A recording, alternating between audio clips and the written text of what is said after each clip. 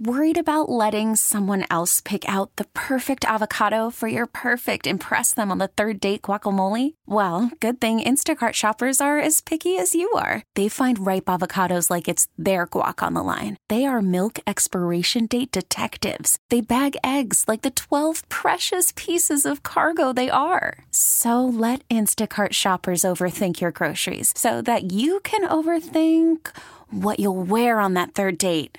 Download the Instacart app to get free delivery on your first 3 orders while supplies last. Minimum $10 per order. Additional terms apply.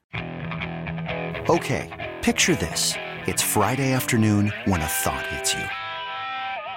I can waste another weekend doing the same old whatever, or I can conquer it. I can hop into my all-new Hyundai Santa Fe and hit the road. Any road. The steeper, the better. Because my all-new Santa Fe is available with H-Track all-wheel drive, so I can hit the trail without a worry in the world. Heck, with 3 rows and best-in-class rear cargo space, I can pack the whole family in with all our gear. We've got available dual wireless charging for our phones, so we'll never lose touch with civilization, and we won't lose touch with the primordial power of Mother Earth. So which is it? Waste the weekend or do something a little more epic? And conquer it in the all-new Hyundai Santa Fe. Visit HyundaiUSA.com or call 562-314-4603 for more details. Hyundai, there's joy in every journey. We're joined in this portion of our program by Catherine Gerbner. Catherine, in her background, is Assistant Professor of History at the University of Minnesota, where she teaches courses on early America and the Atlantic world, the history of religion. Now, there's an interesting idea in and of itself. Caribbean history, and the African diaspora. She is joining us on our program to share some thoughts that go along the lines of some of the things talked about in her book entitled Christian Slavery, Conversion and Race in the Protestant Atlantic World. Interesting title for a book. First of all, it's nice to have you join us on our program. Good morning. Good morning. Lots of things that I want to ask you about, but I'm going to go back to something I mentioned in introducing you because this does intrigue me. On a college or university campus, talking about history and early America history, what's the response like from students? Do they get engaged? You know, they do get engaged, and especially when you teach history in a way that connects it with the present. So I found it really successful to sort of introduce, current events or things that are happening today, and then connect them with things that happened in the past. We can think about race today and see how the idea of race has evolved over time.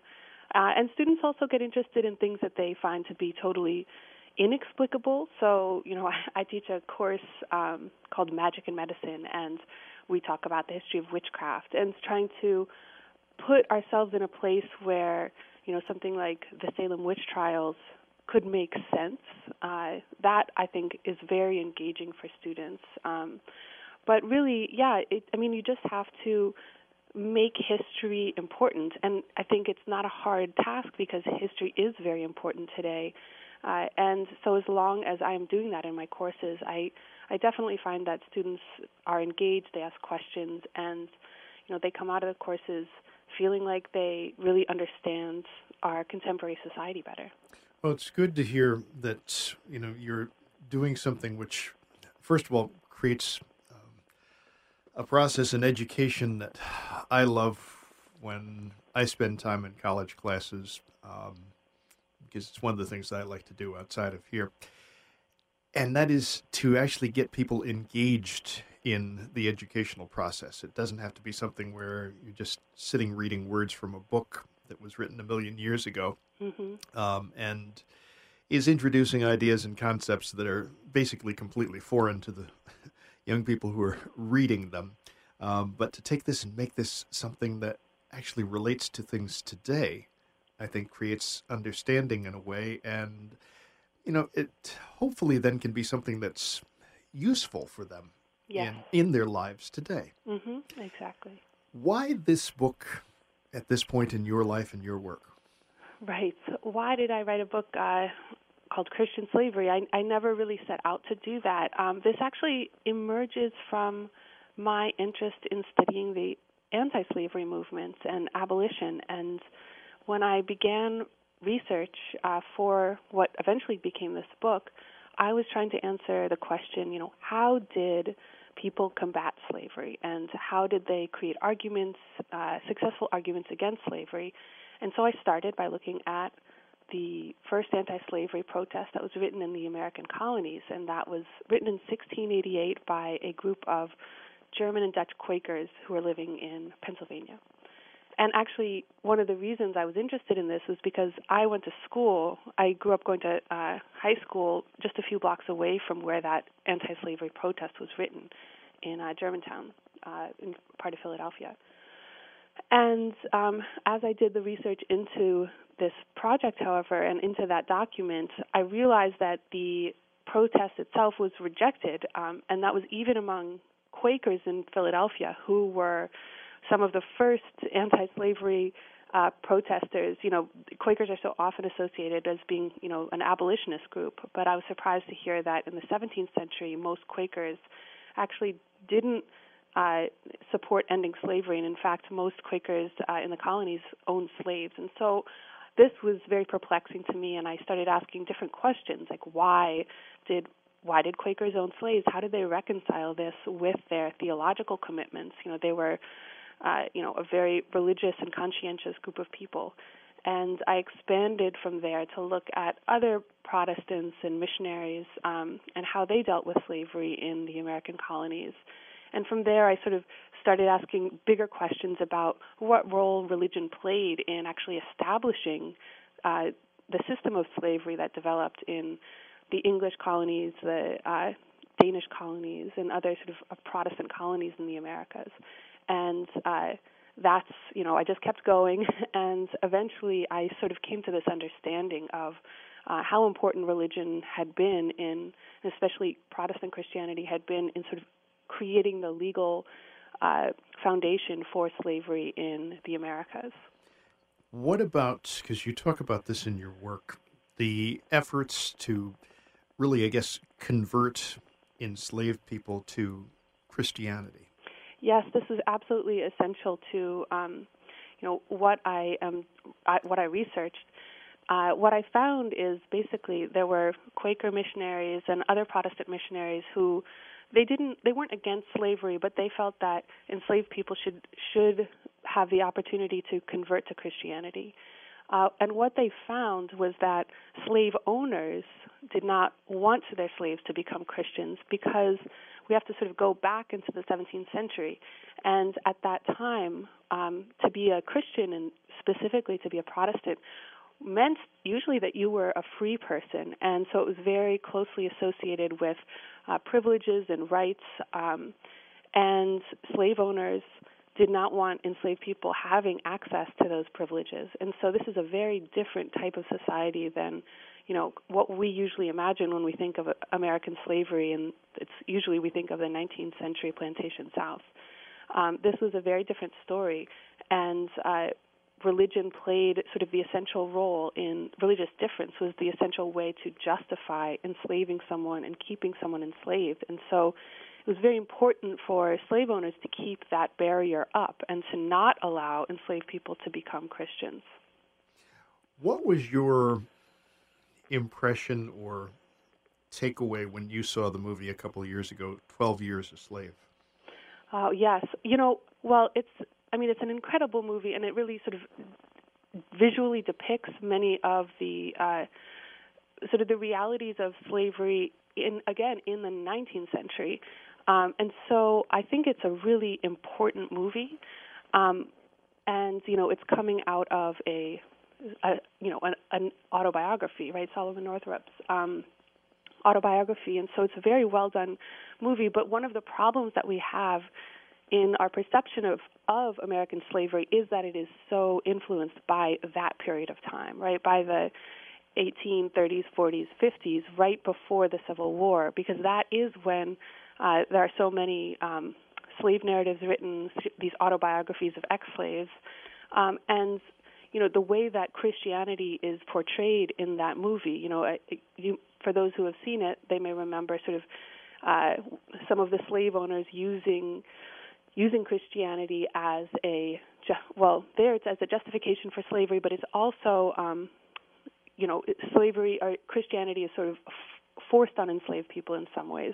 That's not the way that Christianity functioned in the early colonial period. So we have to sort of recognize that slavery was not a static institution, and nor was Christianity. These are living institutions that changed over time. The justifications for slavery changed over time, and it's really important to see that the 17th century slave system was different from the 19th century one, but it also fed into it, and so they're connected. But it's critical that we see the differences between them.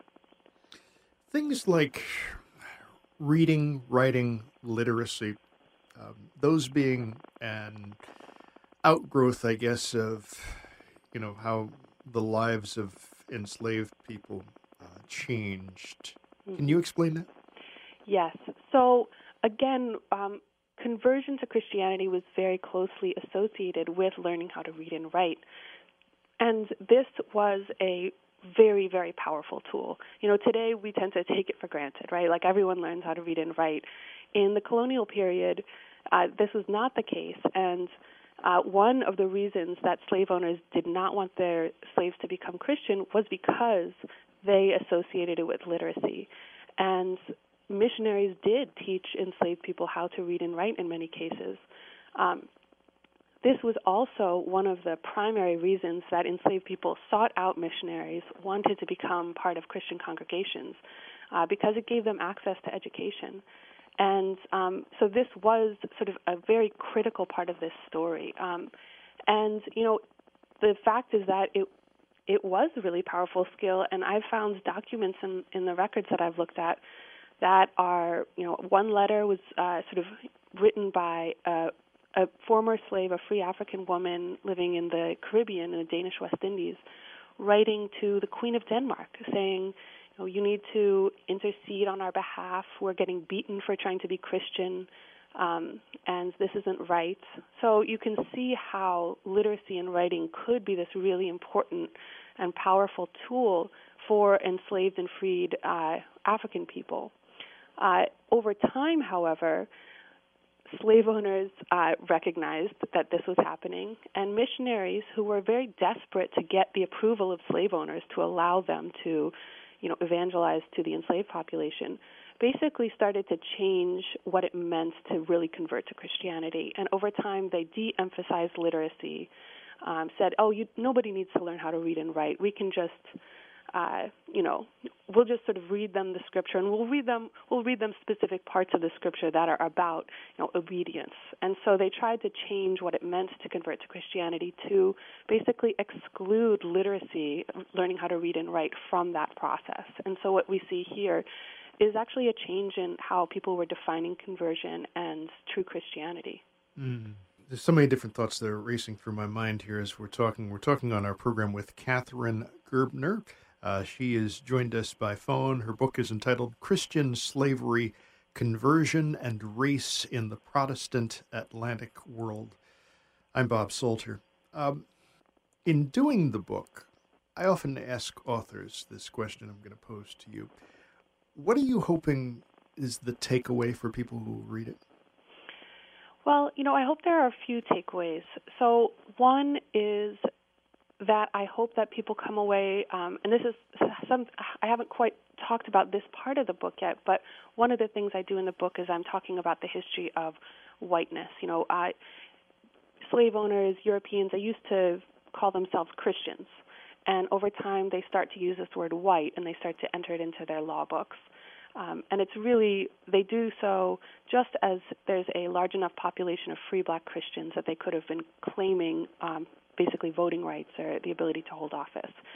So I think it's really important, especially in this moment where there's a lot of discussion about whiteness and about, white supremacy, that we think about the actual term white and what its origins are. And I think that helps to inform our conversation today, because it's more than just, a part of our biology. It's more than just a social construct. It's actually, it emerged and was created for specific historical and political reasons. So that's one takeaway. But also more broadly, I think I want people to see sort of how many different types of roles religion could play. Religion could be used as sort of a tool for oppression, as we see it is in the law books that sort of specifically define enslavement as being justifiable for non-Christians. It could also be used as a tool for abolitionists to try to defeat slavery. And it was also a really important role for those enslaved and free black people who did convert to Christianity. They were creating new interpretations of Scripture, and I think that we have to hold all of these sort of ways in which Christianity was playing a role in society. We have to hold them in tension and recognize that they were all valid. They were all happening at the same time. And then I would say the last thing is that I hope that the research shows that these are individuals were making decisions. Oftentimes we sort of we take our society at face value, and we don't think about.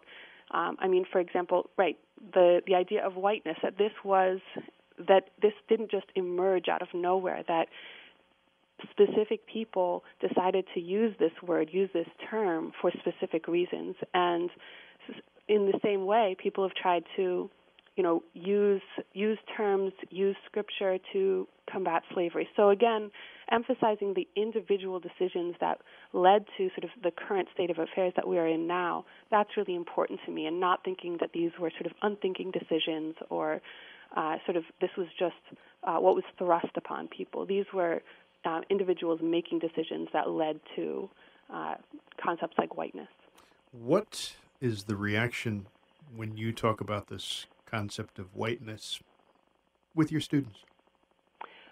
With my students, I bring it up in a way that I think is accessible and makes sense to them, and they are very receptive. I haven't actually gotten very much pushback from students, but I think that's also because I pave the way, and I also I make it. It's about them and it's about modern society, but I also make it clear that it's not about. I'm not trying to make anyone feel guilty, right? I think that a lot of times people, especially white people, have this knee-jerk reaction of defensiveness when you start to talk about whiteness, and that's often because I think implicitly they don't want to feel blamed for anything that happened in the past. And the way that I tell this history, it's not about blame. It's really about recognition, and it's about moving forward. And so I think when you put it in those terms and you lay out the facts, you look at this history and you look at the primary documents, and I've been doing that research for 10 years, and I think that it just shows very clearly that there is this progression into justifying slavery through race. And it's when I show people, like, this is the law that was created in 1697 that specifically made whiteness a prerequisite for voting, that hadn't been the case before. It's hard to argue with that.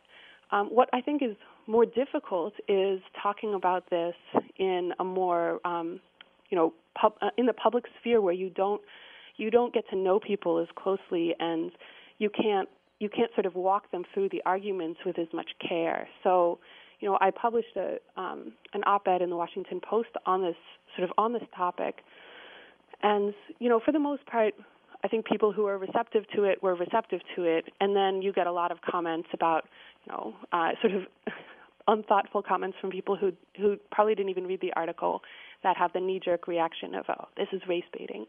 And so I think that to me has really shown me the difference between trying to talk about these really sensitive issues on a college campus and within the context of a classroom, where I can really sort of get to know the students and also sort of walk them through these sensitive issues, versus sort of just putting an article out there on the internet where, people don't know who I am, they don't know what my background is, I don't know who they are. It's a more difficult conversation to have, frankly. Mm. And this whole idea of, somebody saying to you that what you're engaging in is race baiting. I mean, when somebody says that to you, does that make your skin crawl? Yeah, I mean, I frankly, it does, but at the same time, I can't really do anything about it. My reaction is just like, okay, well, that person's not open to actually thinking about anything that might challenge their sort of fundamental assumptions about the world. And at first it really bothered me. Now I kind of have to just shrug my shoulders and move on and find people who, especially in real life, who are more open to rethinking things and really being open to understanding our history and because that really is the only way to understand our current situation. When you're talking about this book and the work that went into doing this book, one of the things that I understood is that in part of the research for the book, you went through a lot of letters that actually were written by missionaries. You went through things like travel diaries. What was that like? Yes, you're right. I read through hundreds of pages of missionary diaries. When I was very fortunate, I would find a letter from an enslaved or free black person. Yes, those are very, very rare documents for the period I'm looking at. But when you spend so much time reading someone's diaries, even if it's a missionary living in 1720, you kind of get to you feel like you know them, and so I would begin to talk to people who my family, say, oh yeah, my missionary did this today, or my missionary did that today, and it's this fascinating way in which your mind becomes so associated with the 17th and 18th centuries that it's almost, it's sort of this bizarre dual reality that you begin living. But it was, it was fascinating to research. Sometimes it's really hard because many times, a missionary is doing something that I have great disagreement with, or I wish I could go back into that period and do something differently. But as a historian, you just have to read through the documents, come to an understanding of what was going on, and then, write up the narrative as you see it happening. So it's difficult in some respects, but I think it's also really important to do this hard work. A lot of the research I was doing, these are handwritten documents in the 18th century. Many are not written in English. But if we just keep writing the same histories over the same printed sources that are easily available, I feel like we miss a lot of what's really going on in this early colonial period. And so reading these kinds of sources are especially important to understand the lives of people that we don't normally see. And in the case of missionaries, these were people who are living, on slave plantations, writing about their conversations with enslaved people on a daily basis. And so they provide an opportunity, even though it's in many cases through the lens of a missionary. As a historian, we have methods that allow us to sort of use that source, but to better understand the lives of enslaved people, living in the 18th century. And so it's a lot of work and a lot of effort to sort of read through the sources, but in the end, I think it provides a new historical perspective, especially of the lives of people who we don't normally get to see. And that is what's so rewarding about doing that research. What was the, political impact of the idea of a free black Christian population growing? Right. So I sort of mentioned before how most slave owners did not want slaves to convert to Christianity because it was associated with political power and literacy. But as I said before, also enslaved people recognized this, and a small number, not a majority, but a small important number of them were able to gain baptism, and then some were able to win their freedom. And so there was this small population of free black Christians who emerged as in the sort of late 17th century, and they began to sort of demand the rights that other free Christians who were property owners also had, and that was, rights to vote in elections and hold political office. And so this was a really important shift that started to happen in slave societies as free black populations emerged. And what I found is that the response from slave owners was basically to create a new barrier to political power, and that was this ideology of whiteness, right? So nobody talked about whiteness in 1650, but 50 years later, in 1700, slave owners had started inserting this word white into their law books, and it was a response to the emergence of free black populations. And so that then became whiteness, rather than religious difference, became the new justification for slavery, and also a new way to create a barrier for free people of African descent. When we look at today in the modern world and look at, I guess, kind of the implications or consequences of some of the decisions that took place in the period of time that your book is covering, what sort of things, I guess, stand out? Well, I mean, our entire sort of system of the way that we think about race stands out as absolutely an inheritance of this period of time. But more specifically, the relationship between race and voter suppression, I think, is very powerful. There's been a lot of talk about voter suppression in recent years as sort of the Voting Rights Act has been sort of slowly rolled back, and there's sort of this understanding that race and voter suppression have a connection. What I think that sort of that's the specific history of whiteness actually shows us, though, is that it was voter suppression that actually provided the incentive to create the idea of race.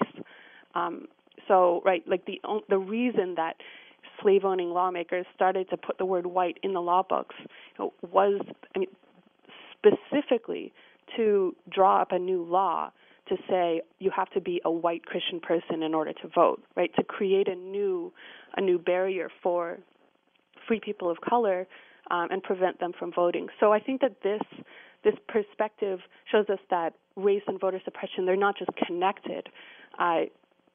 Voter suppression was actually the incentive to create race in many ways, and specifically to create the idea of whiteness. So I think that really sheds a new light on the struggles about voter suppression today that I think are very significant. Most interesting book and discussion. There's so many different areas which we could cover in discussion, literally go on for hours. The book is entitled Christian Slavery, Conversion and Race in the Protestant Atlantic World. Katharine Gerbner, our guest in this portion of our program, as I mentioned in introducing her. She's assistant professor of history at the University of Minnesota and the author of this book. Most interesting effort on your part. Is there another book in the works? There is. Right now, I've just started research on a project called Constructing Religion, Defining Crime, and it's about what you sort of mentioned that I teach about the history of religion, and the idea of what a religion has a history, of course, and in many cases, black religious practices, especially under slavery, were not defined by Europeans as religions. Instead, they were often seen as sometimes superstitious, and they were often criminalized. And so the next project is really looking at the the idea of what a religion is, how the boundaries have shifted over time, and how certain religious practices have been defined as criminal, and what that means for our understanding of religious freedom today. Well, certainly good luck with that effort. Sounds like a very rewarding and also intriguing project, too. Thank you. Thank you for sharing this information with us in our discussion. Certainly good luck with this book. Thank you so much. We're joined in this portion of our program by Max Clough. Max, I've been looking forward to speaking with for some time. He's the Chief Program Officer at the New Politics Leadership Academy. We'll find out about that nonprofit and get into talking with him about his book. It's entitled Race and Social Change, A Quest, a Study, a Call to Action. First of all, it's nice to have you join us on our program. Thanks for having me. Glad to be with you. Good morning to you. Background-wise, I introduced you mentioning the New Politics Leadership Academy, and I said it's a nonprofit. Tell us about it. Sure. We're a nonpartisan nonprofit. We're dedicated to recruiting and supporting servant leaders, which for us means military veterans and alumni of national service programs like AmeriCorps or Peace Corps to run for office. We just think they're we need some more of that servant leadership in politics, and we're committed to bringing more of those folks with a history of service into politics. How old an entity is that? Founded, the Academy is 3 years old, and we have a sister organization, New Politics, that's been around about 5 years. And I'm curious as well, what has been the response to the Academy? Great. There's some amazing leaders out there. We've supported some remarkable folks. We supported 11 folks in the 2018 cycle who were running for Congress, and 6 of them won, and one of them is Dan McCready, who's still in the race in North Carolina, and there's a lot more, a lot of folks who are looking at the headlines and feeling like they have to step up and serve again. And it's great to be supporting those folks. It's an interesting group of the population when you stop and think about it, because yes, service is right at their core when you get right down to it. Yeah. I mean, these are folks who have made a serious commitment to serving the country and putting the country first. I mentioned in introducing you your book, Race and Social Change, A Quest, a Study, a Call to Action. A couple of thoughts come to mind. I usually ask authors this first question. Some of the people listening to us will anticipate it. Was that the original and only title of this book? You're the first one to ask me that. You know, the original idea was really what's the first line of the book, which is what's true about race and social change, which is a question that animated the book and really I have lived with for decades and really led to this book. But decided not to go with that and just talk about it as race and social change with that subtitle of A Quest, a Study, a Call to Action. Why did you choose to go that route? You know, it felt a little too much to suggest this was the truth with a capital T about race and social change. And I'm very clear, you know, I have gone through a decades-long journey of trying to understand this. I felt like I had learned enough to merit trying to put it together in a book and share it, but to say this was capital T truth is just, it's not the right way to think about this. So what has this journey been like for you, being involved in this area of work? Yeah, so I grew up middle-class, straight white guy in a Connecticut suburb, always aware that race was a really important issue for this country and very divisive, and always just feeling like I didn't understand it. I didn't understand how things could happen and Americans could have such different views and see such different things in the same events. And I really lived with that question. I avoided kind of jumping to a certainty of an answer and had a bunch of experiences that gave me I talk in the book, I got a chance to be a group leader for an organization called Operation Understanding DC that led 30 teenagers. Half of them were black and half of them were Jewish. And we did a month-long civil rights tour to, important locations in America's civil rights movement like Montgomery and Selma and Birmingham, and got to engage with these conversations of race with people who didn't look like me for the first time. And I say in the book, it was when the veils of blindness really started to fall away, and I started to see how much I didn't understand. And that was, just decades of awakening to a higher consciousness of a reality I've been immersed in and just did not see and fully understand. What was it like when you traveled through some of the areas that really were at the heart of the whole battle over civil rights in this country? It's really one of the most powerful experiences I've ever had because, we would go to these places and meet. We went to Birmingham where there was the church bombing that killed 4 little girls, and we got to meet with a parent. So to talk to people who were really involved in this. And I think about it as an encounter with the civic sacred in America. It was just people who had done amazing things and turned bridges and lunch counters into kind of sacred spaces that transformed, centuries of oppression in this country. So it was really amazing to connect with that history and those people that had done that. Take us to the summer of 2002, because at that point, as I understand, came upon this program. Yes. That was going to be very key. Yeah, it's the study at the heart of the book. So, my efforts to understand these issues led ultimately to a doctorate in education, and I was studying youth leadership, trying to understand how different programs taught youth leadership and understood it. And that led me to a program called Camp Anytown, which has been around for 60 years. It's run all over the country, and it's a week-long residential program for teenagers, for high schoolers. And they go pretty deep into studying racism and sexism and anti-Semitism and xenophobia and Islamophobia, all these things. But there was an activity on the last day that really changed my life. And what happened was the participants would gather in a circle before breakfast, as they did every day. But on this morning, something unusual happened. The directors separated them into groups: whites, Asians, Jews, Latinos, LGBTQ, blacks. And they said very sternly, don't talk to members of other groups and don't make eye contact with members of other groups. And then they led the participants into breakfast, and the white kids went in first and had, unlimited food and a big table. And every group lower in the hierarchy had less resources, to the point where the black kids were sitting on the floor with very little to eat. And they call it the separation exercise. And it's an attempt to simulate this segregated, hierarchical, Jim Crow-style social system. But the educational purpose is to give the participants a chance to practice challenging these norms. And what I saw was, between breakfast and lunch that morning, events unfolded that looked stunningly like real events, events of the real world civil rights movement. And I just realized here was a chance to study kind of an unfolding civil rights movement in a petri dish using the tools of social science. So, I saw that and decided that had to be my dissertation. I spent the next 4 years of my life studying 3 more of them and analyzing them, and that's at the heart of the book. A lot of books on race and social change have been written. What makes your book different?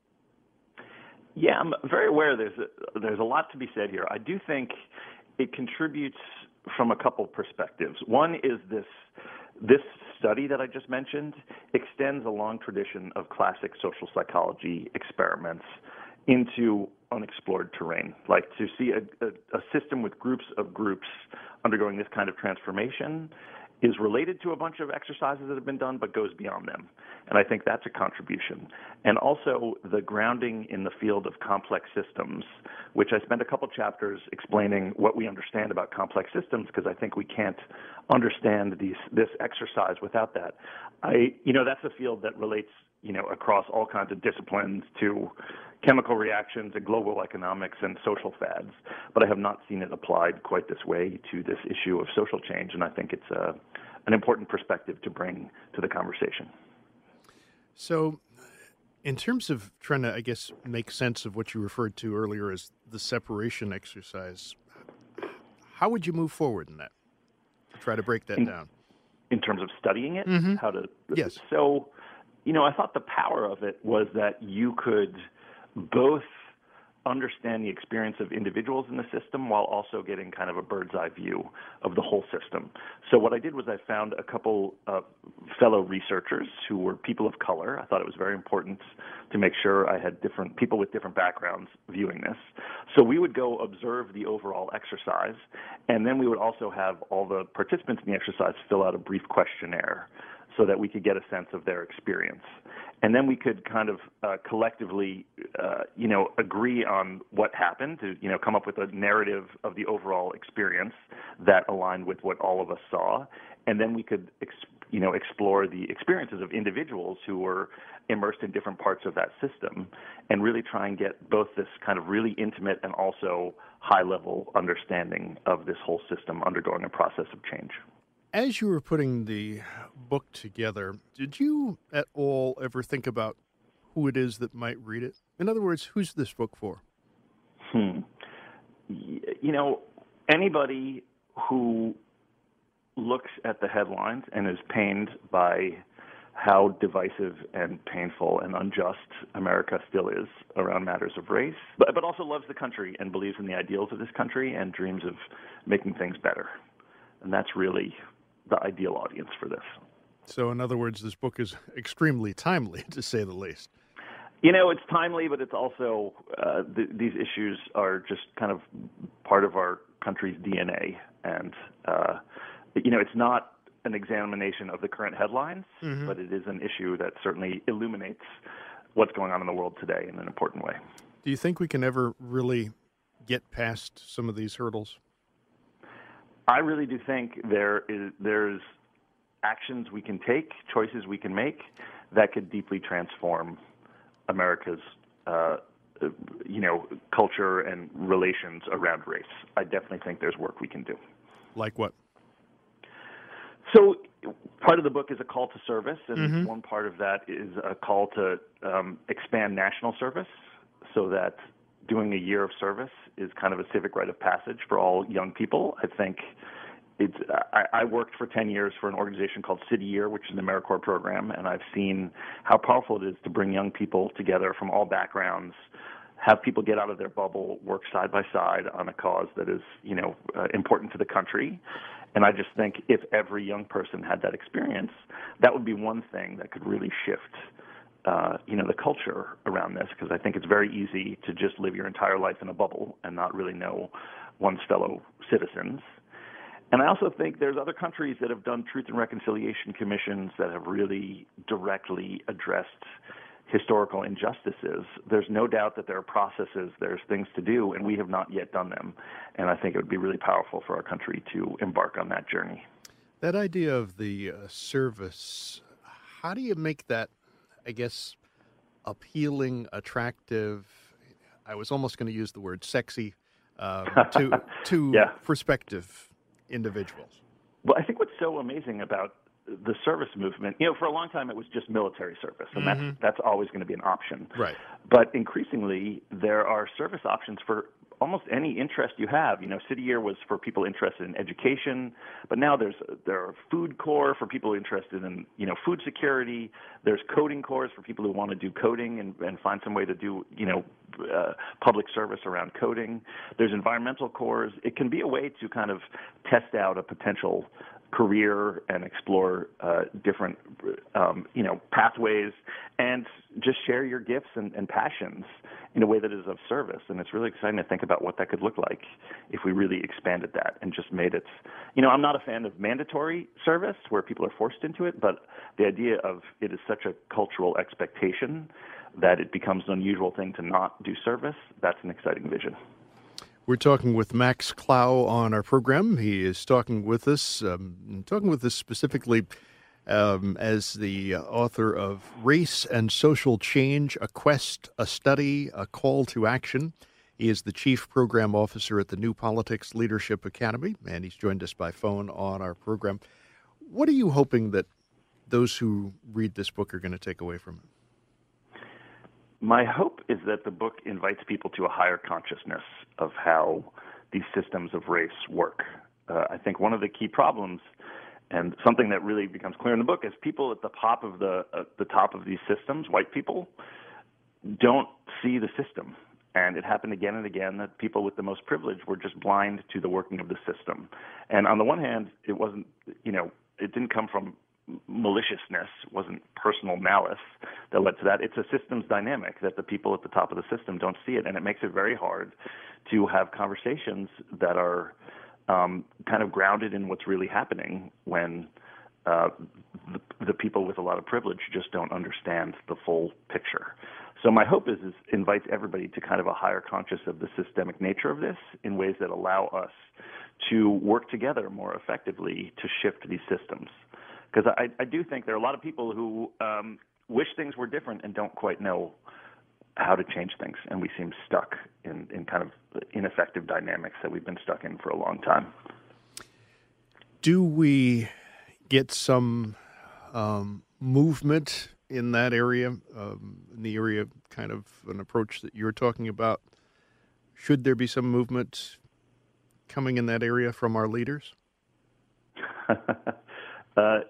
Yeah, absolutely. I mean, I dream of the day when there are, political leaders who are calling people to service and who are summoning the courage to challenge the country to confront these issues more directly in the way that other countries have dealt with their historical traumas and injustices. But at the same time, everybody, all anybody gets to do is control themselves and, their own choices as they wake up in this. And I think there are a lot of people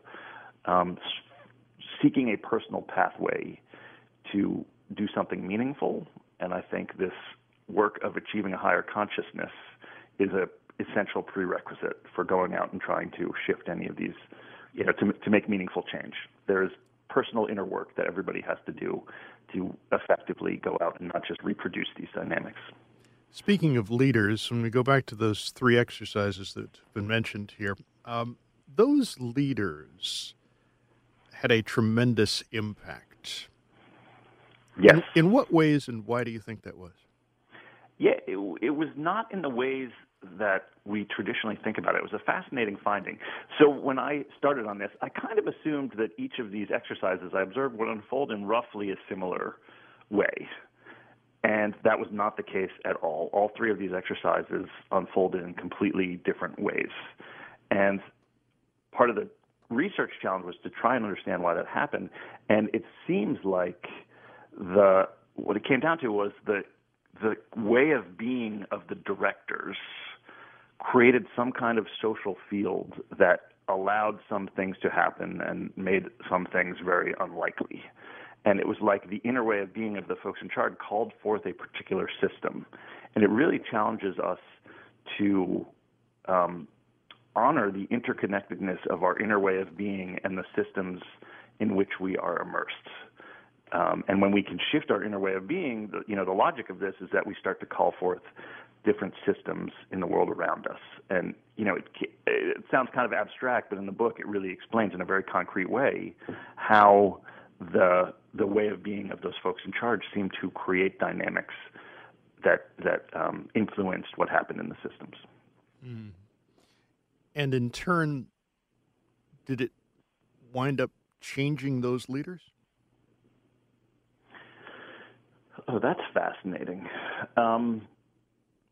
In these studies, I would not say that the particular exercises we observed changed the directors. I was not really focused on that. But it's certainly, part of the finding is first recognizing that there's a system, and the more we understand about how systems work, the more we can understand what's going on, and how interconnected that kind of the inner quality of presence is to what happens in the world around us. So I'm not sure the directors themselves were conscious of it. It was, kind of an outcome of a lot of analysis of this, but I think it's an important finding from this work. I want to ask you about something that I was fascinated when presented with your thinking on human social systems. And here, I want you to talk for our listeners a little bit about this idea of their organization and the tie-in with fractals. Mm-hmm. So, fractals is this idea from complex systems, and the idea is that you see patterns that are the same at every scale of analysis. No matter how far in you zoom or how far out you zoom, you see the same pattern. And kind of the easiest example is a tree, which has a big trunk that branches off into 2 or 3, smaller branches, and then those branch off into smaller twigs, and you see that pattern just playing out at every scale. And it seems to be, we see it everywhere it's in trees and the patterns of veins on leaves. It's in ourselves and the veins inside our own bodies. And it seems to be the way living systems organize themselves. And what I realized was if you take that concept and apply it to this idea of human system kind of going through a transformational process from a very simple hierarchy with one person in charge and everybody subservient towards something much more interconnected and interdependent. You see that transformational pattern happening at every scale, from families where we've seen the relationships between husbands and wives shift from, wives were property not too long ago to something much more equal. You see it in organizations that have become much more empowered and interdependent. And even at the global scale where, there were kind of superpowers and now everything seems to be much more interdependent. And it's a way of understanding what's going on in a way that is informed by the science of complex systems. And I think just underneath all this complexity around us, this kind of simple underlying pattern pops into view. And I think it's a helpful way to understand the dynamics we're immersed in every day. Mm. When it comes down to the issue or question of the perpetuation of racism, where do we point in terms of, or is it even a valid issue to point to who's in charge of perpetuating that?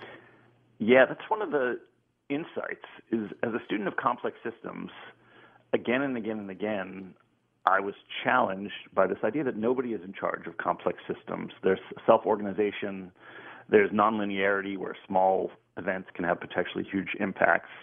And there is nobody in charge of complex systems.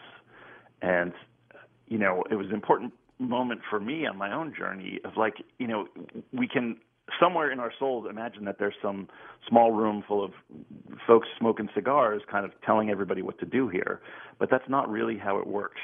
And so the challenge is we need to achieve a higher consciousness of the system in which we are immersed so that we can we stop just reproducing the dynamics through our own choices that contribute to a pattern of self-organization. If we don't see how we are contributing to that and part of that, we just perpetuate things out of a kind of a blindness.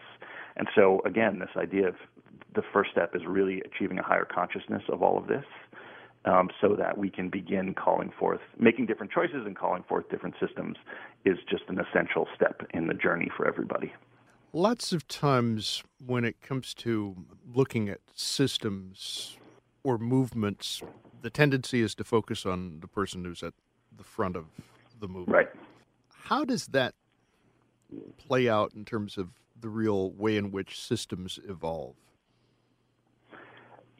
Systems self-organize, meaning in these exercises, in these separation exercises, so 2 hours would go by with kind of no meaningful change. And then somebody would reach out across the boundary, try and connect with another group, and suddenly, they would take some action and suddenly things would tip. It would be a tipping point. And all of a sudden, within 10 minutes, you get this massive wave of change. And in one of these exercises, so there was this big wave of change, a bunch of young people came together, self-organized a nonviolent protest movement, wrote up kind of a 10-point value statement, and began kind of walking around the camp inviting other groups to join this nonviolent protest movement. Very clearly not organized by a director. Like that action was a self-organized response of the system. And so you see that in the world where there's this kind of something happens and it's clearly some issue is something is ripe to happen and the system self-organizes around it. Now, in the media and I think often just in our own heads, it's helpful to have, we kind of gravitate to who's the one person directing this, but that's not really an accurate way of understanding that there's one person who controls this. It's a system self-organizes, and then maybe there's a person who makes sense as a spokesman for that, but it's important to challenge our understanding of authority and power and control, because I do think we just have some deep assumptions about the existence of power and authority and control that lead us to misunderstand how systems work and how we can participate in systems in different ways. Some people read the headlines and they get very, very dispirited, and that may be an understatement. And by the way, let me mention the fact we're talking with Max Clow on our program. Max, the author of Race and Social Change, A Quest, A Study, A Call to Action. He's the Chief Program Officer at the New Politics Leadership Academy, is our guest this portion of our program. Those people get dispirited. You Yeah. remain optimistic. Why? I mean, let me just say, as part of the journey, I have certainly had moments of despair. I still have moments of being a little overwhelmed by the how dark it all is, you know. But I do think there are very concrete things we can do to make positive change. Some of my greatest moments of joy in my life have been participating in service programs where we are working alongside each other to transform these massive systemic injustices. It is just to feel like one is of service and trying to work on this can be a pathway to personal joy and also societal transformation, you know. And also my attitude is, you know, if I start to get too complacent at all the progress that's been made and how much change has happened, then I try and focus on how much work there is still to do. And if I start tipping into despair, I try to focus a little bit on, you know, how much change has actually happened and how realistic the possibility of change is, and just try to hold myself on this very narrow path of being in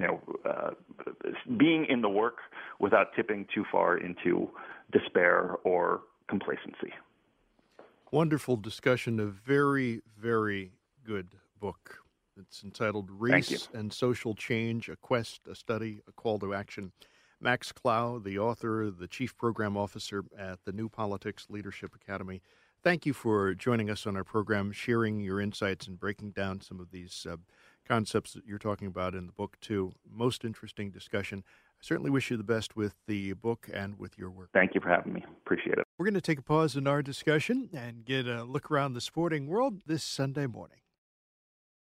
Welcome to our program. I'm Bob Salter. We're joined in this portion of our program by Michael Barron. Michael is a co-author of Subtle Acts of Exclusion, How to Understand, Identify, and Stop Microaggressions. It's an interesting title for a publication. He is joining us on our program. We're going to get into a lot of areas of discussion. His background, he holds a Ph.D. in cultural anthropology. He's been researching, teaching, and practicing around issues related to diversity for over 20 years. And he is joining us by phone on our program. First of all, it's nice to have you join us on our program this morning. Thanks, Bob. Great to be here. That title for this publication, how did you guys come up with this? Well, the title, in effect, is the whole argument, right? So what my co-author is Dr. Tiffany Jana.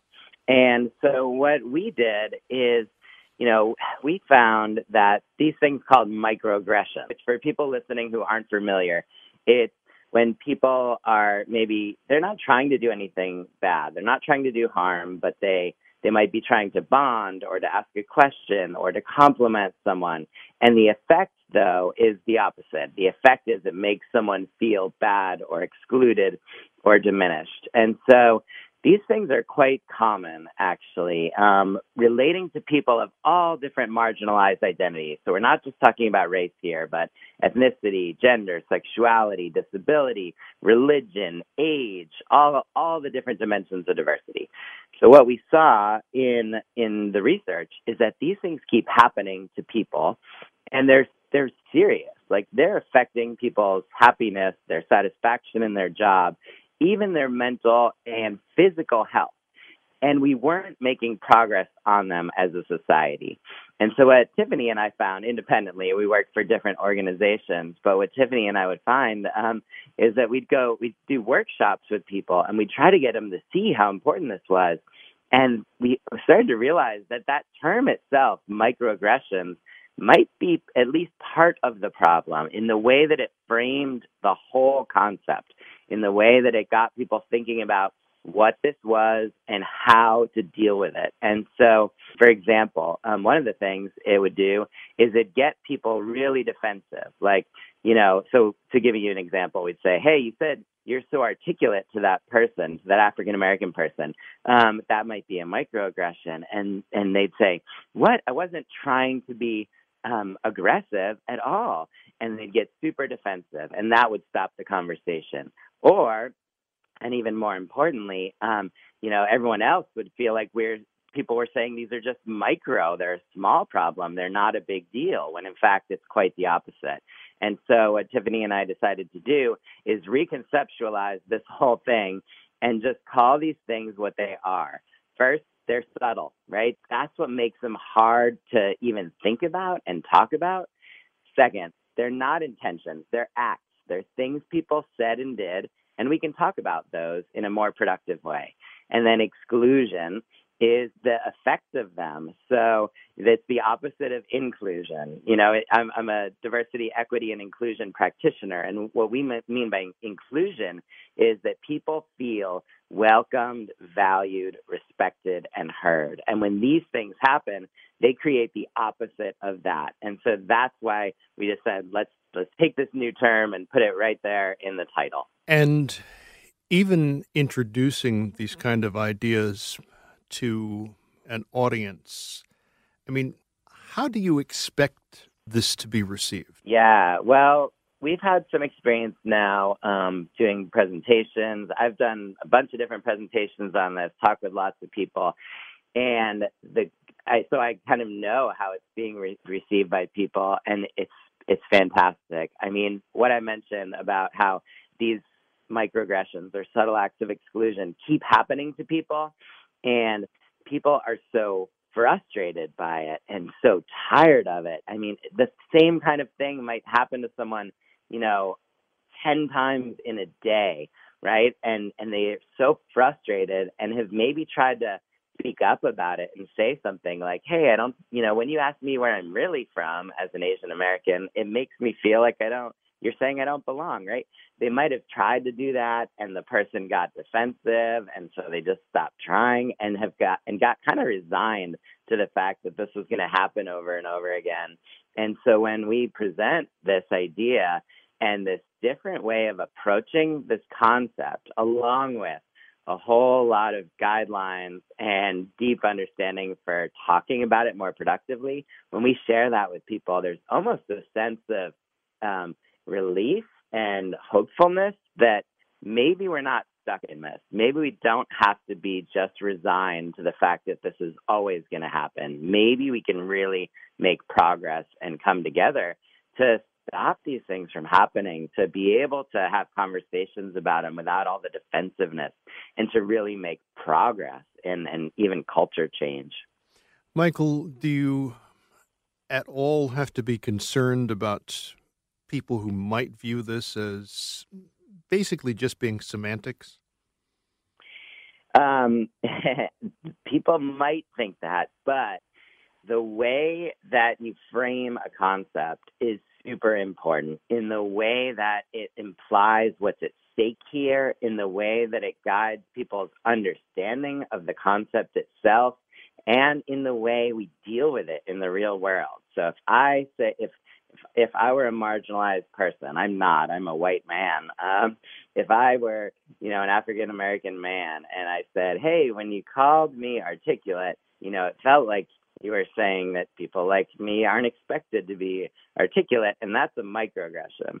If I say that and the person receiving it says, I wasn't trying to be aggressive at all, what are you talking about? Blah, blah, blah. And now we're in an adversarial kind of discussion, not getting anywhere, compared to, right, if I said, and if we were all, this is the key, if we all at an organization had gone through some training and some practice on this, and then I said, hey, that was a subtle act of exclusion. I know you didn't mean anything bad by it, but it was a subtle act of exclusion. And the other person said, I'm hearing that. Tell me more, right? And we were able to come together around this and actually make some progress. That's not semantics then. Now, the way the term is doing that framing in one situation leads to a bad outcome, and in one situation, potentially a better one. And that's great. So it's not just semantics. A natural question in the age in which we live, the time in which we're living right now, and realistically, this time of the year, year, surrounds the aftermath of the George Floyd killing. Yeah. How could this all be handled better based on what you're talking? How could what exactly be handled better, Bob? Specifically, in terms of the way in which, there's certain things that fall in the category of being exclusions in this country that might be very explicit. People will point to things that are structural in nature. Yep. And what you're talking about is something that's kind of far removed from that in a way. Or is it? Right. Yeah, I'm glad you asked that. That's really important because I don't think it is, and Tiffany and I don't think it is, and here's why. So you see the horrific injustices. There are certain things that you just, you can't not see, right? And those happen, and they're horrific. And then underneath that, sometimes what you don't see, what's kind of invisible, is so much of the foundation on which our unequal, unjust, and not inclusive society operates. And those explicit, horrific things that we see rest on this larger foundation of structural inequality, of unconscious biases, and of these subtle acts of exclusion. And so what's so important is that if we're able to address and actually make some progress on these everyday things, we can start to chip away at that pyramid, chip away at the foundation on which all this other stuff rests. And so what we're looking at here, right, we're in this for the long haul. As a society, we're looking at a paradigm shift from a long period of time where people were not treated equally or justly, and moving to something new where hopefully this is where we're moving, where people are truly have true equity, true inclusion. If we're going to get there, it's going to take the work on all of these different levels. So there's a whole range of exclusions, right, in the world. Some are very explicit, and some are way more subtle and implicit. And we've got to, if we want to get to this new place, we've got to address all of them. And, even in this time when people are when more and more people are speaking up and seeming to come together around Black Lives Matter and things like that, even in that process, people are committing subtle acts of exclusion all the time. And so it's important that we're addressing them, even specifically in this context. This idea of the subtle acts of exclusion, let me put a scenario out there that I know you address in your work, but I think this is something that a lot of the people who are listening to our discussion today can relate to, and I want you to address how this can sort of, I guess, cross the line into that whole subtle acts of exclusion area. Yeah. A man who's wearing a ring is asked a question, and this happens a lot. Mm-hmm. What does your wife do? Mm-hmm.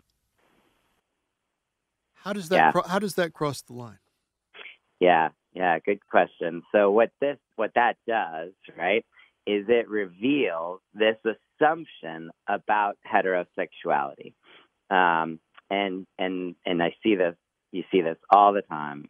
And so if that man is married to another man, then what that's communicating to him is, let's take the scenario and play it out. Man is married to another man, and someone says, "Hey, what does your wife do?" And he says, "Well, my husband actually does this." And even if the person goes, "Oh, okay, sure. Oh, sorry about that," right? Even in that case, they've already communicated. They've already done this subtle act of exclusion where that person feels you're not normal, right? When there's a pause, when there's an assumption that this wouldn't be something you would obviously potentially be, is married to a man, it's communicating you're not normal, right? Or you don't belong in this society. And so we've got to get rid of those assumptions. I mean, I see this all the time. I have 4 kids, and I see this all the time, like people coming up to my boys and saying, do you have a girlfriend yet? Or people coming up to my daughter and saying like, oh, watch out, the boys are going to go crazy for her. All these assumptions about heterosexuality, even with children who don't even, they don't even know who they're going to love and who they're going to be romantically interested in.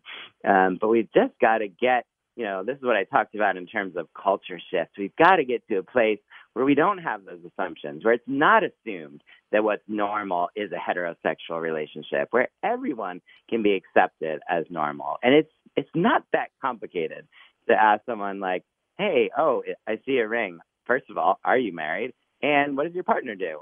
Right? It's not that complicated. Mm-hmm. Another scenario, and again, this happens a lot. Someone who's white says to a coworker who is an African American, I don't even see you as black. Mm-hmm. Mm-hmm. Right. Now, that person probably thinks, well, it's what I just said. I don't even see you as black. Mm-hmm. How could that be anything anybody would see as being wrong? Yeah. Well, that's an example. That's a clear example where basically then, that subtle act of exclusion is telling the person, you are invisible. Like if I am black, right? And so if you don't see me as black, you're not seeing me as who I am.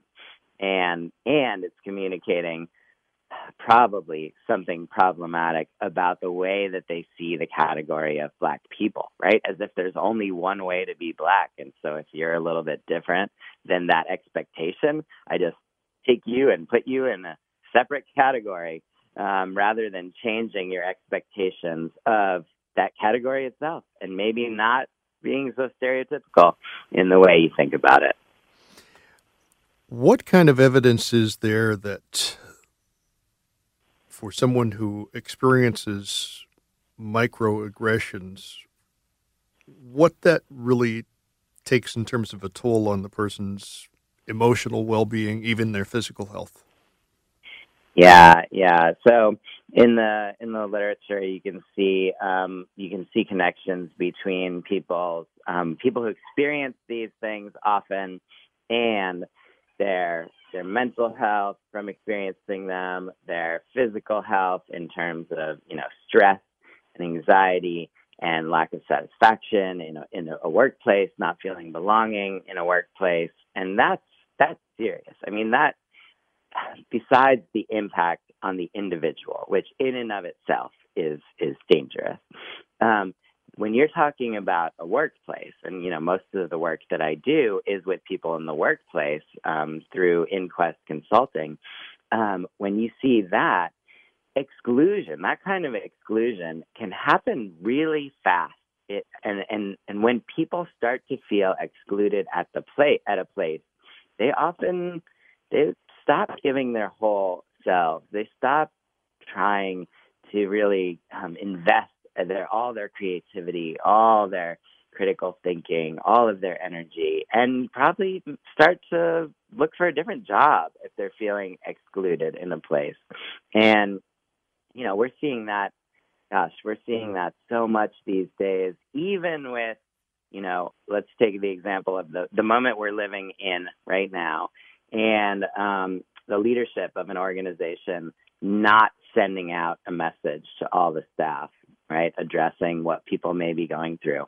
Just even that lack of sending a message is making people feel that absence, and it's making them feel excluded at the place where they work. And that's critical for an organization to address, right? It's critical for the person. Obviously, we want everyone to feel fulfilled and satisfied and happy and not have to, have their mental and physical health impacted by these things.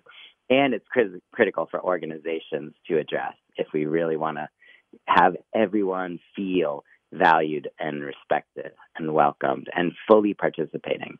As opposed to feeling like they're left out, they don't matter, etc. Yeah, absolutely. Absolutely. We're talking with Michael Barron on our program. Michael is a co-author of Subtle Acts of Exclusion, How to Understand, Identify, and Stop Microaggressions and he's joined us by phone on our program. I'm Bob Salter. When we're talking in this discussion, there's so many different areas where we can go. Yeah.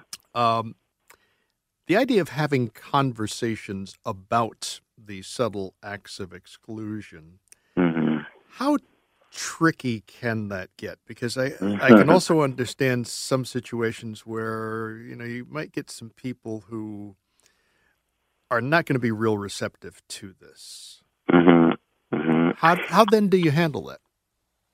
Yeah, that's a good question. I mean, they are tricky, right? Because we're humans.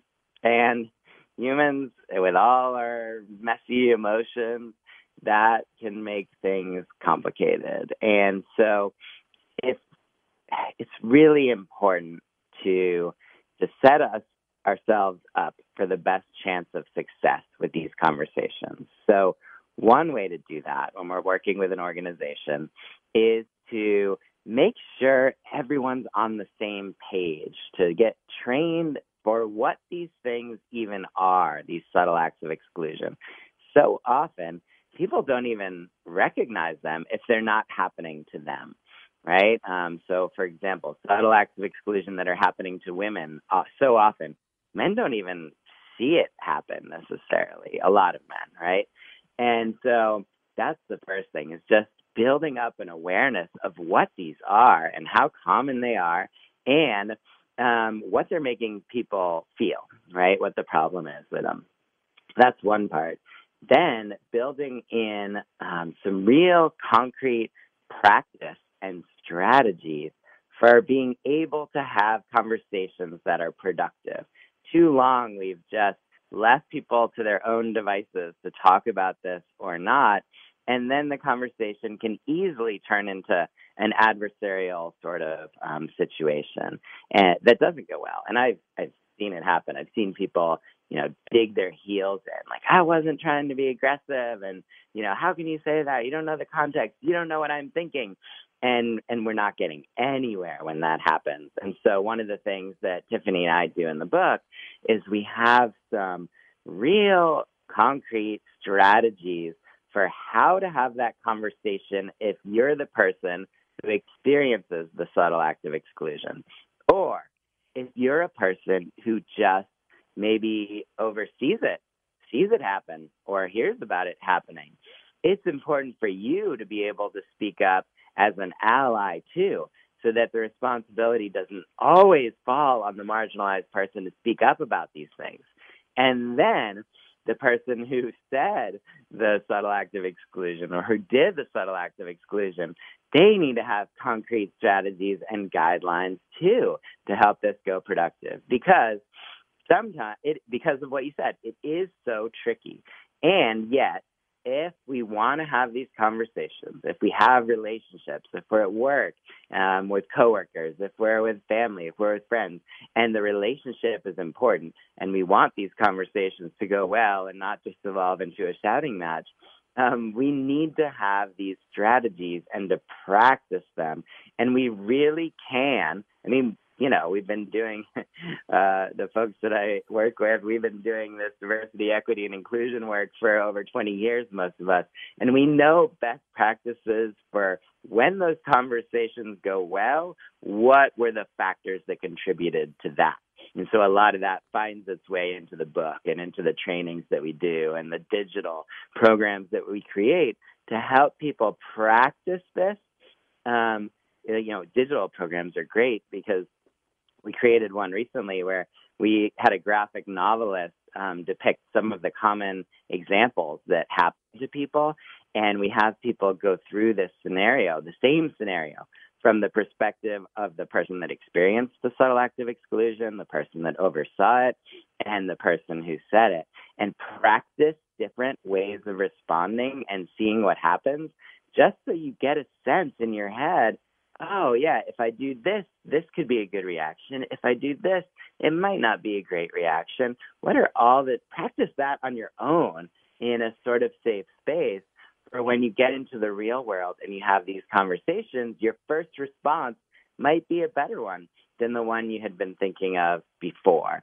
And that's so critical, because we don't want to set ourselves up for failure by thinking, oh, I'm just not going to do any subtle acts of exclusion and then I'll be fine. Because guess what?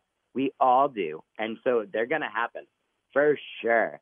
And so let's prepare ourselves the best we can for these tricky conversations. That term microaggression, some people might immediately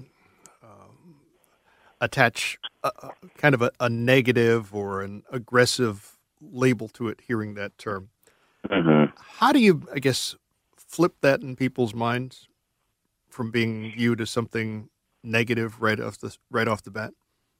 Yeah. Well, I mean, part of that is the whole reconceptualization that we've done with subtle acts of exclusion. So, especially in organizations these days, people are really starting to have an understanding of what inclusion is and why it's so important, and trying to move toward inclusion. What are inclusive practices?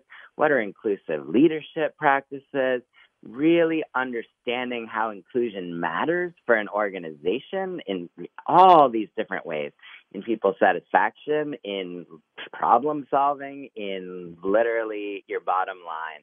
And so then when you frame this as a subtle act of exclusion, something that's taking away from inclusion, that automatically signals to people, this is important and I kind of know why. And I want to do something about it, right? Rather than a personal attack. And now I'm not saying we always have to take care of, the person who said the microaggression or the subtle act of exclusion so carefully and worry about what they're feeling, for example. Like sometimes it does feel aggressive what someone does, and sometimes it is aggressive. There, like I said, there's a whole range of these things. And so sometimes they are aggressive, and then we're talking about something else, and we're not necessarily talking about subtle acts of exclusion, but we're in a different realm that we need to talk about and address in a different way. Most interesting discussion that we're having with Michael Barron on our program, co-author of Subtle Acts of Exclusion, How to Understand, Identify, and Stop Microaggressions. One of the thoughts I've had is something that I've kind of saved toward the end of our discussion, because one of the things that I've read that you actually counsel is this idea of expecting that these subtle acts of exclusion will happen. Yep. And some people might go, what? Yep. Yeah, I mean, that's key, right? It's key. To have realistic expectations. So when they do happen, right, it's not like record scratch. I'm being accused of being a bad person, and I marshal all my defensive resources, right? Because nobody wants to be a bad person. And that's the thing, right? For the most part, people aren't waking up in the morning thinking, how can I exclude others today, right? We're trying to be good people. And if we expect these things to happen, that this is a normal part, when we're trying to really come together across differences and similarities and differences, these things are going to happen. This is part of the deal. And so if we expect them to happen, then we can kind of commit to, as my colleague David Stone would say, stumbling and fumbling through this all together. But we're committed to doing it together. We recognize that, this hasn't always been done well, and we're trying to move to something better. And so if we just expect this to happen and practice ways of then responding so that we're ready to have productive conversations that invite people into a conversation, that build trust, that build inclusion, that help people actually move to this better place, then we can really get somewhere. And that's what we're trying to do, right? We're really looking forward to culture change, whether we're talking about an organization or society at large. And we're not there yet. And we have some work to do, but we've got to commit to doing it together and to have, open conversations, transparent conversations. We don't want the situation that we're often in right now where people are too afraid to even talk about this. I mean, I was doing some work for a veterinary hospital, and they said things were so tense around the topic of race. They literally felt like they couldn't say black lab when a black lab came in for treatment. That's not productive. We need a culture where we're much more open and able to talk about things and make progress and come together in a new sort of way. Michael Barron, who is co-author of Subtle Acts of Exclusion, How to Understand, Identify, and Stop Microaggressions, our guest this portion of our program. Thank you very much for joining us. Wonderful discussion. Certainly the best with this book and your work. Thank you so much, Bob. It's really been a pleasure talking with you. We're joined in this portion of our program. I've been looking forward to speaking with Marjorie Kelly for some time. She has an interesting background to bring to our discussion today. We're going to be talking about most intriguing publication, too. The book is The Making of a Democratic Economy, Building Prosperity for the Many, Not Just the Few. There's an idea for you to think about as well in our discussion. Marjorie is joining us by phone on our program. She and Ted Howard are going to be having a public event in the city on the 23rd of this month. We'll talk a little bit about that as well. First of all, it's nice to have you join us on our program. Yeah, thanks, Bob. Good morning to you. In your background, one of the things that struck me, in addition to putting this book together, is you were affiliated with the Democracy Collaborative. Can you tell us about that venture? Yeah, the Democracy Collaborative, we're a nonprofit with offices in D.C. and Cleveland, and we do economic development that is helping communities that are mostly disadvantaged. So we work in both theory and practice to build the democratic economy across the country. We have a staff of about 40. We've been around for close to 20 years. Okay. Now, you've used an interesting term, and theoretically, I used it in the title of your book. Democratic economy. It's an intriguing term. What does it mean? Yeah, that's a great place to start. We right now have an economy that's by and for the 1%, the wealthiest people. And we need an economy that's designed for all of us to flourish. And that's what we mean by a democratic economy. And we don't just mean, say, for example, regulating capitalism as it is. We mean really a different kind of system that's designed from the ground up for the prosperity of everyone. Like take, for example, employee-owned companies. Right now, most companies are owned by shareholders. Shareholders are largely the wealthiest 10%. And so when you have companies that are owned by employees, controlled by employees, you have a fundamentally different kind of possibility there. You have companies that can aim to serve employees and not just those with capital. So that's what we mean by a democratic economy. We mean institutions, structures, processes. Everything in the economy is designed for all of us to flourish. Some will say, well, wait a minute. How realistic is this? Well, right, of course. It sounds pie in the sky, doesn't it? But what we do in the book is we go around and we visit, well, where is this already emerging? I mean, this concept in various forms has been around for decades. It's emerging all over the globe. There are thousands of employee-owned companies in the U.S. There's economic development that's designed to be inclusive. In one chapter, we visit Portland, Oregon, and we look at how the entire economic development department there reoriented itself toward racial and gender equity. That's now their prime purpose. And we talk with a young entrepreneur who was helped by them and went on to become Oregon Entrepreneur of the Year, Tyrone Poole. He, at one time, was a homeless man. He started a company that would help to match people who need affordable housing with openings. And that's an example of you have this basic part of the economy, economic development, designed to serve people who are normally excluded. This is happening all over, Bob. And when you introduce these ideas, this approach, what's the reaction? People are excited. People like you are sometimes skeptical. They're like, they don't think this is possible. They don't think this is real. And then when we talk about where it's happening and how it's happening, people are excited. And then I think the next thing they say is, well, but isn't that tiny fringe stuff, and how do we ever get to a different kind of system? So there's a whole series of reactions. Okay. Now, this takes us perfectly where I'm thinking and want to go. How do you respond to that? And then the other aspect of this is, why are people like me so skeptical? I mean, what do you point to?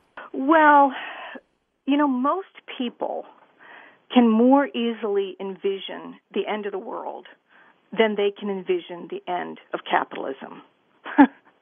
We live inside this system. Margaret Thatcher from the UK famously said years ago, there is no alternative to capitalism.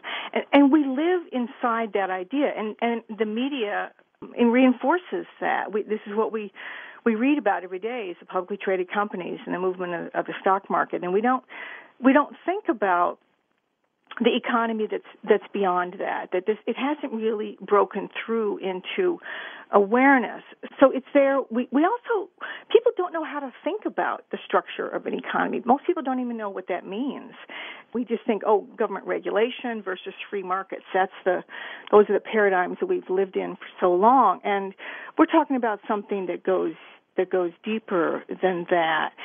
So, so there are reasons for skepticism, and the deepest reason is, of course, that capitalism is global, it's worldwide, it's huge. It's hard to imagine it ever being replaced. But what I would say is that capitalism is on a collision course with all kinds of crises. And we need to begin. That's happening all on its own. No one needs to rise up and make that happen. And so we need to begin asking, well, if this system is not sustainable, then what kind of system is? And that's the conversation that we're pointing to. Tell us about your co-founder and co-author, Ted Howard. Yeah, Ted is the president of the Democracy Collaborative. He's been running it for 20 years, and he's an old lefty agitator, I guess I would say. And now he travels the globe, and he's going to be talking to the Royal Society of the Arts, and he is sought out by business leaders and academic leaders and government leaders all over the world, saying, we know the economy we have doesn't work, particularly in our community. Help us figure out what comes next. And so that's what he and I are writing about. At the beginning of our discussion today, I mentioned the fact that on the 23rd of this month, just a couple of days away, you have an event at the Strand. Tell us about that. Yeah, that's actually our formal book launch. We're thrilled to be in New York City for the formal launch of the book, July 23rd. That'll be at 7 p.m., and Ted and I will both be there, and we'll just be talking some about the book, and we hope everyone will come out. Doing this book, two thoughts. One is, why was it important to put this in book form? And then secondly, what does that mean for the two of you? This is the first time that our organization has really said, what is a clear articulation of the paradigm that we're working for? We've been working various pieces of this for 20 years. I've been writing about various pieces of this in previous books and doing this work in impact investing and progressive business. And so lots and lots of people have been working on pieces of the democratic economy for decades. But no one has yet put down how does this add up to a new paradigm, a new way of organizing an economic system rather than just a little cool thing over here or over there? No one has really articulated that, and that's what we set out to do in this book, and we did it in a simple way and we did it in a short way. I have a friend who's a art history professor, and she said she read it in one sitting. So it's designed to be read by ordinary people, and what it means for us is a chance to say, let's get serious about seeing ourselves as the next economic system. And by ourselves, I mean the tens of thousands of people who are out there working for change in this economy. We are the next system, and we need to take that seriously and begin to see ourselves that way. And as you get this feedback from people who are reading the book, being exposed to your message or messages, what are you hoping they're going to take away from it? I'm hoping they'll take away a couple of things. One is some hope that there is an alternative. It is relatively small. It is relatively early stage, but that was true of women's suffrage. That's been true of every serious movement for change. That was true of solar power back in the day. Everything starts out small, and yet we can have hope. So that's one thing. And the other thing is I want people to come away questioning the legitimacy of the system as it is. 72% of Americans say they believe the economy is rigged against them. People know this economy is not for them, but they don't know how. People don't know how to think about how an economy is actually structured. We unveil that in this book. We talk about how it actually is structured that way in investing, in the way companies are designed, in the way the stock market is designed. All of it, there are these invisible structures that serve the few. And once you see that and you realize that an alternative is possible and is actually out there functioning, it's not communism, it's not some pie-in-the-sky utopia, it's just real alternatives that are out there right now, then you begin to say, well, why do we put up with this? Why do we accept an economy that's designed for the 1%? That's what I really hope people will come away with. And when you are able to boil down some of the principles that are outlined in this book, do you think that's a way that connects your message well with readers? That's the hope, Bob. Systems science tells us that human systems are organized around values. It's not about forcing things. It's not about making a ton of new laws, although that might be necessary. It's about what do we instinctively value and how do we organize ourselves to serve what we value. For example, people value sustainability, ecological sustainability. We know that we need to live on this planet and we need to keep it intact. That's a value that's pretty widely embraced. Inclusion. People of color will be the majority in the U.S. By around 2030. This is not a fringe group that needs a little program on the side. These are people who are our fellow citizens, and we need an economy that's designed to serve all of us. So inclusion, sustainability, democratic companies. People long for work that has meaning and where they have voice, and those kind of companies are possible and are out there functioning. Place. People care about their cities and their towns. Corporations today will abandon them to go find, go seek a better place to extract more profits. But people care about their cities, and so how do we design economies where wealth stays local and recirculates and keeps the local place flourishing? And community. I mean, we're all in this together. We have an economy now that says, make yourself rich. And so we have billionaires who are out there, young entrepreneurs who are seeking to become billionaires in Silicon Valley, even though 1 out of 3 children are going hungry in their own community. But the way things are set up, they don't care about that. There's no designed-in way for them to care about that. And so these kind of values are what we are talking about, and the way that these alternatives to democratic economy is actually being organized. Most interesting discussion that we are having on our program with Marjorie Kelly. She is talking with us and sharing information that is contained in the book, The Making of a Democratic Economy, Building Prosperity for the Many, Not Just the Few. I didn't ask you earlier, was that the only title for this book, by the way? Yeah, that's the main title, and the subtitle is Building Prosperity for the Many, Not Just the Few. Uh-huh. In this book, one of the things that I think can connect well with your listeners, or with our listeners, and also with the people who will read the book, who may in some cases be one and the same, is this idea that you share examples.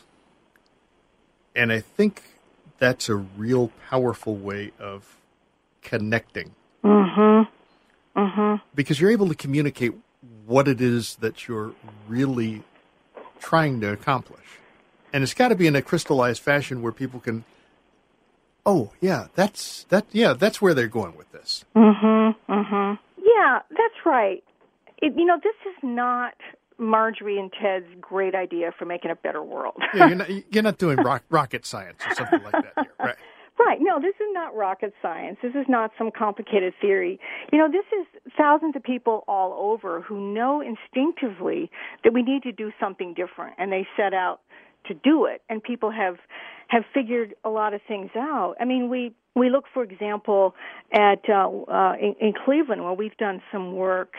And city leaders, their anchor institutions like nonprofit hospital systems and the university got together and said, for-profit companies have fled Cleveland. Lots of white people have fled Cleveland. The city lost more than half its population.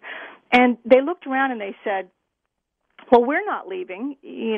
Cleveland Clinic is not leaving. And so what can we do that will help our local community to flourish? And they did all kinds of things. They did a Greater University Circle initiative. These anchor institutions got together and said, let's pool our resources and we'll buy locally, we'll hire locally, we'll invest locally. And they've done lots of things. One of the things they did is they built Evergreen Cooperatives, which our organization helped with. And this is 3 employee-owned companies. A large commercial laundry. So, every hospital has tons of laundry. They take it to this employee-owned facility. And lo and behold, it turns out that employee ownership is a superior way of doing business. You have lower turnover, you have higher quality, and they're actually able to pay higher wages at this company because they don't need to extract all these profits to give to shareholders. And so this model is flourishing and is starting to spread. Others are coming to Evergreen and saying we want one of those. And lots of the employees at the Evergreen Laundry are formerly incarcerated. They come from the neighborhoods around the laundry, which are 95% people of color, and that was deliberately where they built this laundry. And in the Evergreen Laundry is helping its employees buy homes and buy cars. They're using tax abatement from the city. So these are employee-centered companies, worker-centered companies, and that's an idea most of us don't even dream of. and yet here it is happening, and there are many other examples. Is it tricky when you're putting forth the idea of a new economy, but yet trying to keep in mind that planetary boundaries have to be respected? Yeah, that's absolutely essential, Bob. And that's, we call it the alpha and the omega. You start, community and sustainability have to be where you start and your end. We're in this together. So local places need to flourish. So we're in this together as geographic communities, and we're in this together as one planet. That's the ultimate community. I mean, none of us can thrive if the planet suffers. And so we talk about a lot of examples that are small and local and that all of us can participate in. We also talk about what are some of the bigger programs or systems that we need to put in place to actually accomplish sustainability. One of them we look at in Chapter 7 is how the Federal Reserve could finance an ecological transition. I mean, our colleague Carla is working on a pretty audacious idea to just go and buy out 51% of the fossil fuel companies and start to wind them down. We looked at it and said this would cost around $700 billion, but the Federal Reserve could basically bring that money into existence without taking it out of tax dollars.